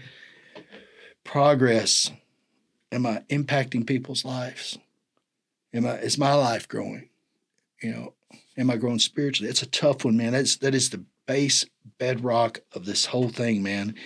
Is you ever done ayahuasca? No, I haven't. It's easy. It's an easy synthesis. It ain't hard to do. Okay. So, hello, God. Yeah. Yeah. Hang on to that one. If you got to go that route, I've done that too. Yeah. Never made the drinkable kind. The freebase is, freebase, and you just don't put no gas on it, and you just evaporate it. And I smoked it many times. And then one time I was trying to get straight, and I mixed it. This is talking about the parallel universes. Let me tell you about that. Spiritual molecule, dimethyltryptamine, crank. Freebase won't mix. Like, people that shoot crack got to put Kool-Aid on it, citric acid, because it's a freebase. It's mixed with baking soda. Kool-Aid, freebase, ayahuasca, dope, draw it up. I swear to God, spent 2 hours trying to shoot up. This thing goes out of nowhere. Like, this is crazy. Whop. I don't know where I went, but I do know this. When I woke up, I was butt naked on the lake house. I had 2 knives hanging on like this, screaming. Ah. Everything went black. When you do ayahuasca, everything turns into colors, but this was like the end of the movie. It's like shh, and spirits and all this crazy crap. And I didn't use for another year after that one. That was the shot of the year. I took all my stuff, all my glassware, crushed it up, went on back to my mom's house, where we always go. Hey, Mom, how you doing? Yeah. I'm your son. I'm better now. I'm better now. Yeah. I'm going to do better. Yeah, I do better. I promise. Promise. Yeah. Yeah, man. What you need done? What can I do for you?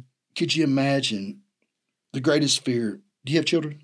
Yeah. Okay, so you know this. I mean, I do, but I haven't. Yeah, that's a touchy subject. Fair enough.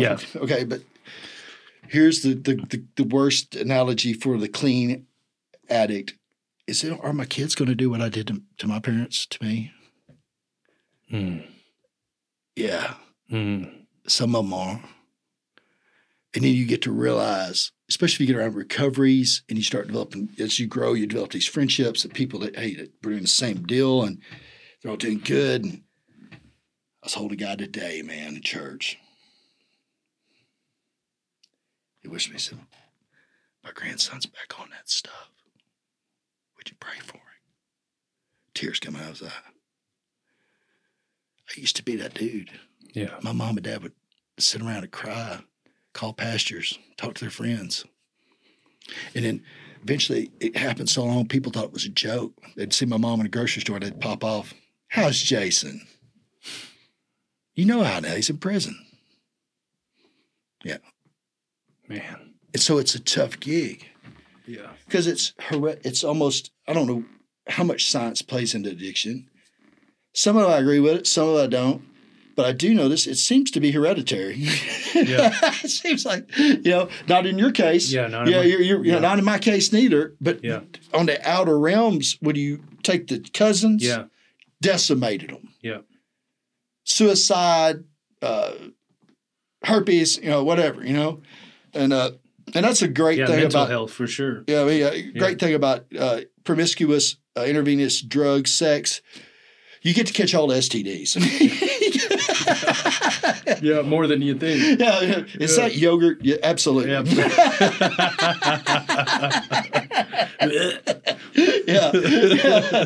Just like it comes out of that squeeze deal. Yeah. That's it. Here's a painful shot. Well, that's what Doug said. He said, that's a clap. I said, really? I've been abstinent for, I don't even abstain from sex. So, yeah. Good Lord, man. Man. That's a tough deal, man. All that stuff you read about and they program you in the school environment and you grow up. I mean, I don't remember I remember the kindergarten scene. I remember, the UFOs they made in school with the potatoes and the cheese stick. But I don't remember me standing up and saying for career day, I want to be an ex-con junkie. I don't remember that. Yeah. I remember cops and fireman and astronaut, Superman. Yeah, but don't remember anybody in the collective crew saying, I want to commit suicide. Yeah. Right? And something happens. And it's based on a lot of piss poor decisions and choices and interest and curiosity. It's not all malignant. But the problem is what you're dealing with. It's too powerful. It's too powerful. It's a spiritual thing. It is, and you can't. It's just like you can't explain that higher power. You can't explain that other power. I don't think you can either. But it's a power. Yeah, it's there. It is something that's going to eat you alive. It's there. Yeah. Yeah. I wish there was if there was one shot. What's the adage of recovery? If I had this pill, I could take it. Give it to you, get clean, but I would take it first, right? Mm-hmm. And that's a serious desperation deal. That's like,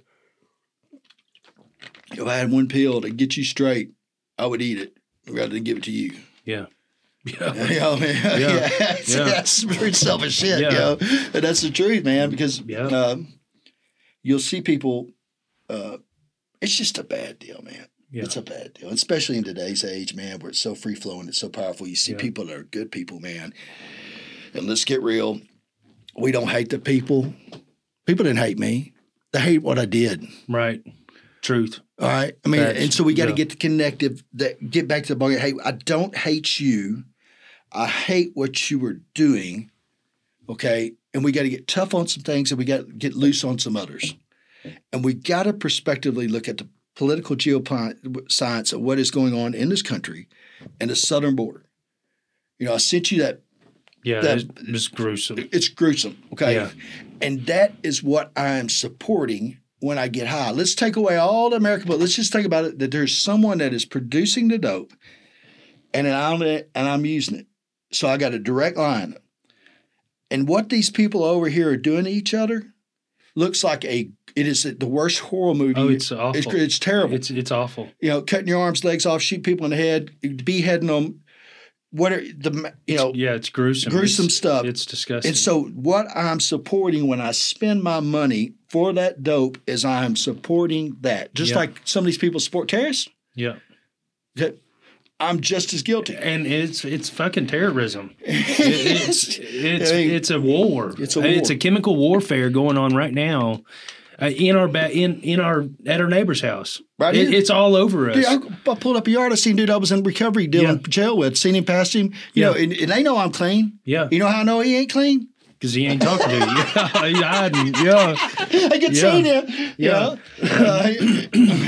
I really did want to touch on that too because.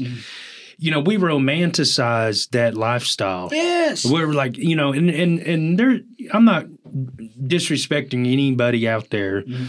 There are some gangsters. There are some tough people. There's some hard asses out there. Border, yeah. But it's a totally different level over there. Yeah, when you see that, with that list that you sent me, I was curious. You can't watch it. I was curious. I'm looking at it, and I'm like, that shit can't be real. And I clicked on one of them, and I saw what was happening over there, and it fucked my whole day up. Mm. I was like, God damn it, Jason. I was like, I don't even know you, man. This is our first conversation. Yeah. You sent me this shit and fucked my whole day up. Mm. But it was like, dude, it made me realize that it's real. It's real. And we're not glamorizing that. Mm-mm. But we're supporting it, like you said. Yes. We're paying for that to keep happening. Because what would happen if everybody stopped buying it? They'd stop doing that. They'd stop killing each other, torturing each other. They'd go get real jobs. Yeah, they'll go figure something else out. Most of them had real jobs. Yeah. Most of them, this is the funny thing about it, most of them were trained military or police officers from that part of the world that were lucratively brought into that trade. Okay, if there's a book called El Narco, you can read it. The spot we're talking about is called Blago de Narco. Okay, which is you can't post on Facebook; they'll go crazy. If you want to see the reality of that, and it is very gruesome. It is sad. It is hard to believe that humans could treat humans that way. Yeah. And I was just as hurt as you. It wrecked me. I'm not into that, man. I don't watch horror movies. I mean, I was a bad, tough guy, cruel at times, but I always had a big heart. Yeah. And watching people get their limbs cut off of them while they're alive, not because of hey, I raped your kid, not because I killed your brother, but the simple fact that you were selling dope in the wrong territory. Yeah. That I'm buying. Yeah. Money. For money. Yeah. Here's the question that most people ask, what will you do? The most important question that me and you can ask of ourselves and individuals is what I won't do. Mm-hmm. I won't steal. Mm-hmm. I won't cut your throat. I won't commit adultery. Those are the things that are important. And in that ball game, there's none of that. No, there's none of that. None of that exists. There's no limit. And there's not even a pause. Let me think about it. No. It's okay, you're done. Like, I mean, and it's like, wait, what? It doesn't seem real. No, it doesn't. It doesn't. That people could, everyone was up in arms about the Jihad Johnny. Remember him? Yeah. The British guy that we got on TV and beheaded our American brother on TV. Yeah. We thought that was something. Yeah. That is a cakewalk, bro. Yeah. They compete over there to make these movies. That's how these cartels, they're competing to make the ultimate snuff film and who makes the most of them. And then they pawn them off into these agencies to upload. Yeah. All right. That is what they're doing. Yeah. And it's all corrupted, and it's all fueled because of the dope. So the go probably make some hit list, but I don't care, man. God, I love you, protect me. And so the gross domestic product of Mexico is $1 trillion. That cartel family, those cartels, drugs half that. Okay, so that's what's fueling it, and the biggest consumer is the United States, our American children. Mm-hmm. And get this, now it's moved into a deeper, darker evil, and that is trafficking of children. Yeah. And so, as a guy that has played all these things, and let's get real, kill the chomos, whatever, process of butcher, I get it. But in reality, I have played a role in all that because I supported that. And that's what those people are about. And until you realize that, that it's a much deeper level. It's, it's deep. It is entwined. It is terrible that we're all, if you could put it all in a corner baggie, like you could put all the little dead body parts and the children missing and your homeboys that died, if you hold that bag up, you could see them. Yeah. You wouldn't do it. No. But that's what it is. Yeah. Every little crumb. Every little crumb. Yeah. Yeah. And I really wish people could understand that that's the reality of it. That's the reality, bro. It's a tough reality. The other reality is in that addiction, it doesn't matter. It doesn't matter. You're just like them. Yeah. Oh, it's not happening to me. You just exactly. You know what I'm saying? I didn't get cut up in chainsaw today. Wasn't me. Wasn't me. Right. And that's what's wrong with America. In a lot of ways. As American people, we're blue collar, which is getting erased. We're working class, which is getting erased. We're big on our own privacy and tolerance. Hey, you do what you want to do. Mm-hmm. Here's my little piece of property. Yeah. As long as you do it over there and don't bother me, I'm cool with it. I respect that. That is the worst thing that can happen today, right? Because used to, 20, 30 years ago, someone had a drug problem, 3 or 4 people go over and knock on the door. Hey, man, let's talk about it. Yeah. But we become so busy. Yeah. So whatever we got going on, consumed that we don't do it. And so long as you don't do it, and here's what happens. It's like weeds. You know, you didn't cut them. You didn't spray them. Man, they're kind of getting high. Next thing you know, you can't even see over them. And then you don't care because you don't have to look over there no more. Yeah. Out of sight, out of mind, huh? Yeah, right. And so it's a tough deal. Yeah.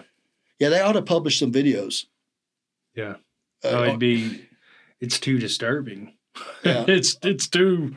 But it's real. It's real. Yeah, it's real. And it's not even like segmented like once a month. It's daily, bro. Yeah. It's daily. Oh, yeah. There was a list of, I mean, it just went on and on. And the kidnappings and now, I mean, and so here's the deal about the book.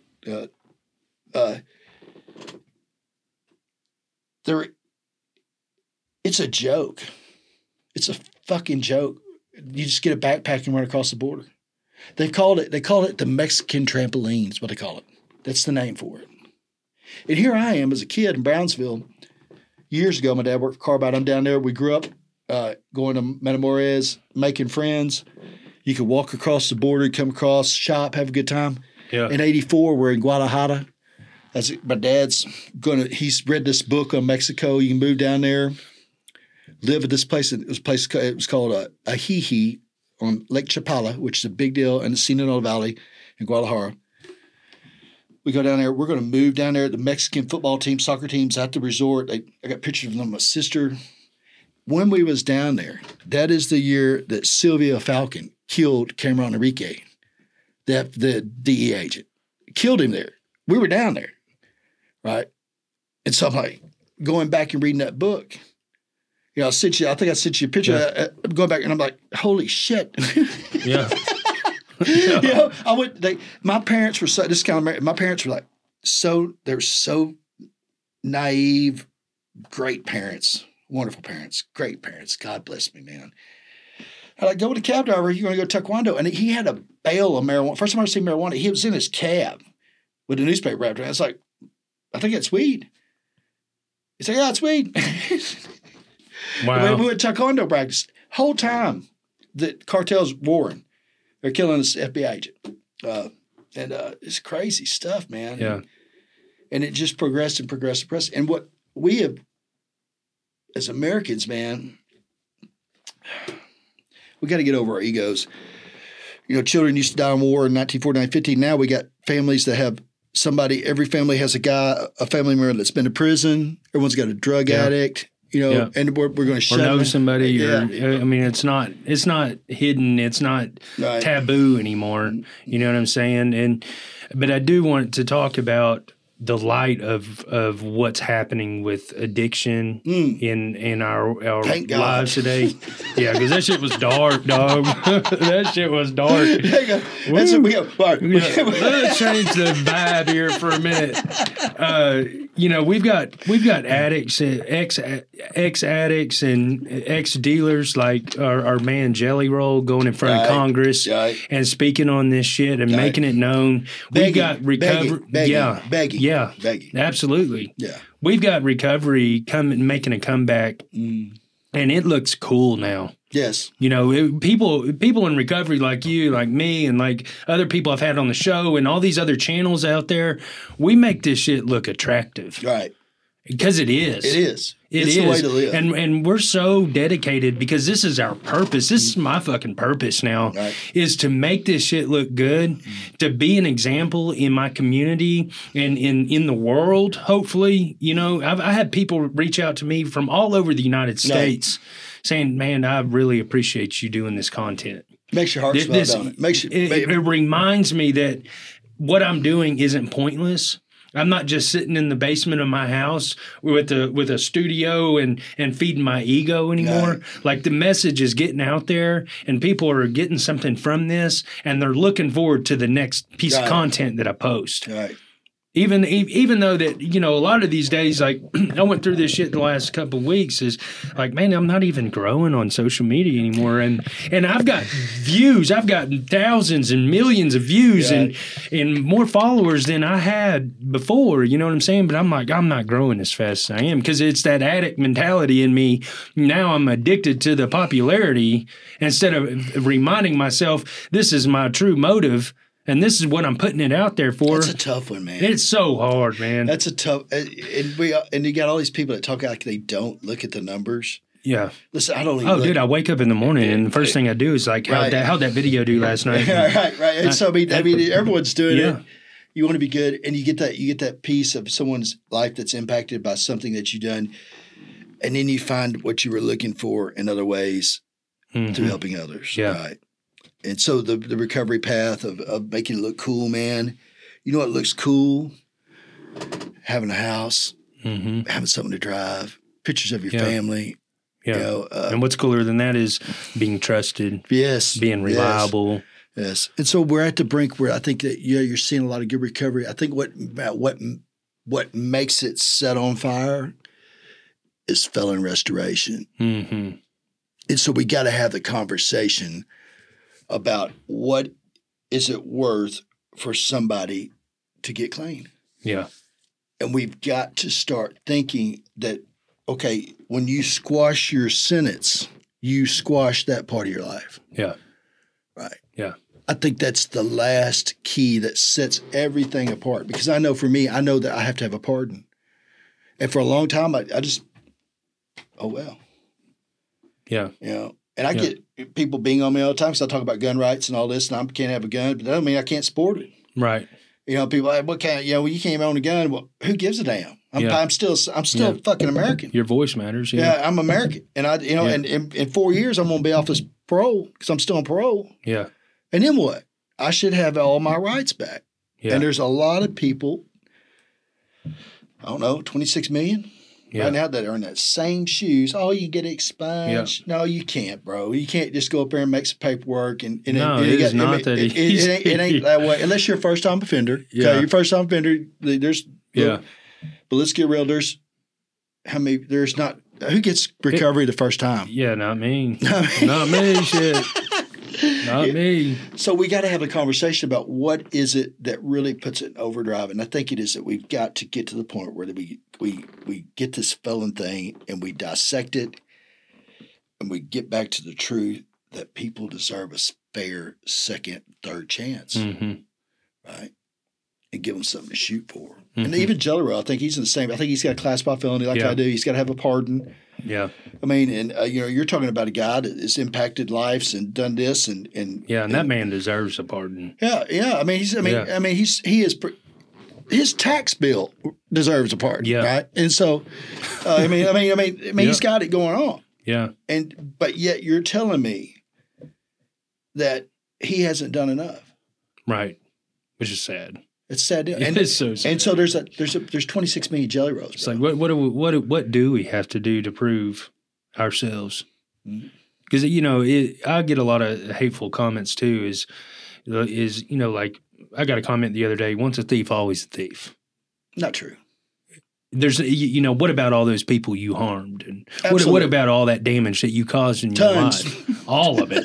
All of it. Everybody that was in part of my life, I caused damage on their life. Yeah. And there is no going back and taking that away. Mm-mm. The only thing that we can do is not ever do that shit again. Well, we can prove our actions and be a better person every day and never harm those people again. That's what we can do. Never go back and take from those people what we've taken. We can't give what we've taken back because it's gone. Yeah. That we can't get that time back. We can't do that. But what we can do is continue to create better lives and energy around ourselves and for the people that are included in that. And everybody else that was in that addiction with us and that was causing harm with us, if they're still doing that, let them do it. Yeah. We can't change them. We can't change nobody. All we can do is change ourselves and continue to push forward and make lives better that we come in contact with. The adage that I'm not asking you to forget what I've done. No. I'm just asking you to forgive me. Yeah. That's it. And I'm not asking you to give it to me free. Yeah. I'll pay my debt. Okay. Yeah. But at some time, there's got to be a agreement that, hey, you don't have to sign the check box. You can have a gun. You can vote. You can do all these things. You can have an alcohol license. You can become a nurse. You can. Yeah. It's more. It's not just guns. Guns are the demographic social point that causes all this rhetoric. Yeah. That is not even the least of it. You can't even be a professional if you got a felon, right? And so, what are we saying? We're talking about we want a better society. We want people to improve. But we don't want to give them the tools to do it. Yeah. And that is hypocritical. Yeah. And that's what holds that stigma over us. Yeah. And then that's my aim of this whole project, the Dirtbag Chronicles, is to break that stigma down and say that, you know what, that stigma that you're putting on us, it's no good no more. Because I've turned my life around. Because it's your child. Yeah. It's your grandchild. Yeah. Right. Yeah. Let's get real. It ain't just the kids across the block no more. Mm-hmm. It's everybody. It's everybody. And what it is creating a large populace of people that are without rights, that can't vote, that are paying taxes, right? That are less than society. Mm-hmm. And that's not good for the nation. Yeah. That's not patriotic. Yeah. No, that's not building America. Right. You know, we all like to talk about we all like to bring the Christian faith up, right? Forget. And then we all like to read Paul. But we forget he was Saul. Yeah. Right? That's a good point. Yeah. That's a good point. And he gets up there and tells me, hey, I used to cut you in pieces. He was a Mexican guy back then. Yeah. You know, he was a cartel. I was there. I was the one that ordered Stephen to be stoned to death. And Stephen said, forgive them for what they don't know. Just like Christ did. He was like, Lord, I was there. And yet we read Paul's words today, and we quote them and take them. All right.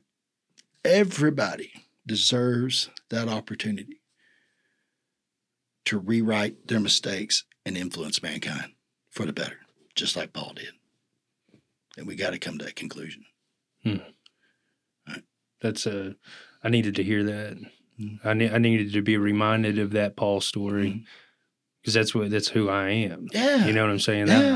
I was Saul, and now I'm Paul, and I have changed that, and I have asked for forgiveness, and it's not that I have, it's that I continue to make my amends. I continue to put the energy and the effort into the relationships that I have broken with other people and myself, and continue to be honest and be consistent with those amends every day. And people will say this is one that gets me. Bro, that's in your past. True. Mm-hmm. But it's what made me today. Yeah, absolutely. And if I can't talk about the past and all that, then I'm not who I am today. Absolutely. And so, you might be one of those. It had to happen. It had to happen. It happened, like we said earlier. It didn't happen to me. It happened for me. And my past happens to be the most important piece of my puzzle, because without that, I would not be where I'm at today. And we talk about it. We relive it. We share it, all that. Yeah, but I live on the outside of that, right? Mm-hmm. See, I think that's what is important to realize, that there is an amount of courage that comes into this microphone. That there's not everybody that can do this. Right. They're not going to do it. They're not going to make themselves look stupid. Be vulnerable. Getting called names, get attacked by anonymous people, trolls and everything. They're willing to face all that to get up here and say, hey, this is me, right? But this is what I'm coming to and where I'm going to and coming out of, and this is how I'm doing that. And so service, right? The big circle. Mm-hmm. Yeah, man, I was that dude. I kicked a dude when he was down 100 times. Yeah. Yeah. Now I'm picking him up. Yeah. And you would never understand the power of that if I didn't tell you I used to kick people down. Right. Yeah. Right? Yeah. That's the most powerful part of it. Yeah. Yeah, because the miracle is that process of coming from Saul to Paul. Right. The miracle is seeing that the transition and the transformation is what can happen. That is that alchemy in our lives that God does. It's like, okay, well, here's the darkness, now here's the light. Here's the hate. Here's the love. Here's the key that I heard this morning. Paul writes to the Philippians. He says, man, if I could give my life, my salvation, so that all of Israel could be saved, I'd do it. And if Jason Davis could say, hey, man, I'm going to heaven, but the rest of the world would never know drugs, sign me up. Right? That's a big statement. Yeah. But that's a true statement. Yeah. Because I've lived my life, bro. Yeah. And I'm not on no death kick or not like that. And I ain't no savior or not like that. But I know, man, if I could remove that much pain from this world. Yeah. I'd do it. It'd do it in a heartbeat. Yeah. Because that way there is no more, when babies put their hands on that glass. Like this. Yeah. There's some that will never touch their father's hands. Right. And that will be their image. And that would stop a lot of that. Yeah. Yeah. Yeah. There would be no more sending your daughter to therapy because she got fucked by 16 guys because she got high. Yeah. And she don't feel like she's worthy, and then she can't ever be with a man because she feels like she's a piece of meat, and that's how they tore her. There'll be no more of that. Yeah. Yeah, I think that, you saying that is, if I had, how they asked the cliche thing, if a genie came to you with 3 wishes, huh? Yeah. That'd be one wish. Yeah. That'd be one wish. Yeah. Take it away now. Take away. I wish for the disease of addiction to be gone. Take it away right now. Boom. All right. World's better. Shit. We found about 70% of peace. Right. They would find something else. Yeah. I mean, yeah. That motherfucker. I don't know what it'd be. I mean, because I don't know what it'd be, but I don't. It's just the story of creation and that. But it seems like we're losing the battle. Yeah.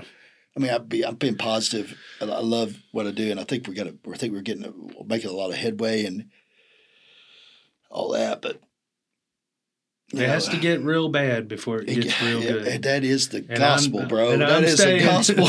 And I'm staying focused on that statement right there. It has to get real bad before it gets real good. That is the gospel. And it's real fucking bad right now.